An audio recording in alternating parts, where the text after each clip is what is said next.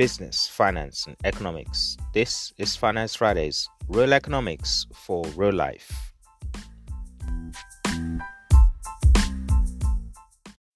Welcome to another weekly edition of This Week of Walton, a preview of what you should be looking out for in the worlds of business, finance, and economics in the upcoming week.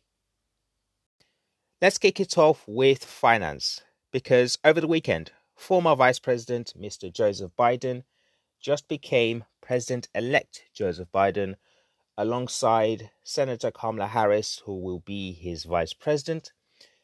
And, the current sitting president, Mr. Trump, is unwilling to concede, and he is launching potentially lengthy legal battles ahead. And this could test the financial markets for the foreseeable future. So be interesting to keep an eye on the stock markets, both in Europe and in the United States, as we kind of navigate through these legal battles and everything else that President Trump has planned, as he's unwilling to concede the election results.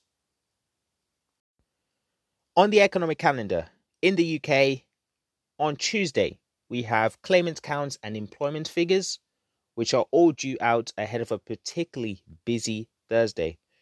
Because on Thursday, we have third quarter GDP and September manufacturing and industrial production figures, which are all likely to draw plenty of interest for investors.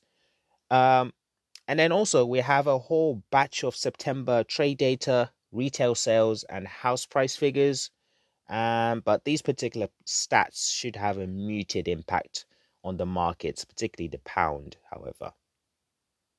From economics to geopolitics, as mid-November rapidly approaches, it's really last chance saloon for the United Kingdom and the European Union to form some sort of an agreement. News from the weekend suggests that a Brexit deal may be close. However, it remains to be seen whether there's just plenty of hype or there are actually legitimate solutions to the key hurdles of fisheries and state aid policy.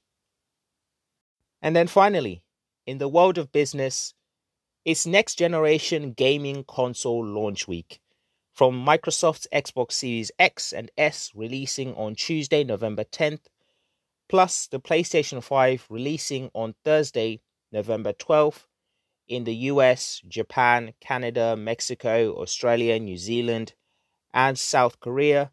Both consoles have had rave reviews so far, but I'm interested in what you think. Are you an avid gamer picking up any of these gaming consoles?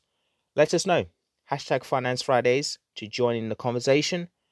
Also, if you're looking for a business outlook and understanding of both companies' business strategy, be sure to check out episode 12, Console Wars, Sony versus Microsoft, of the podcast for more on that.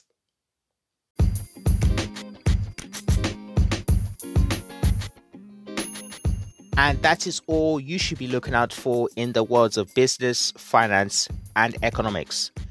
Thanks a lot for tuning in.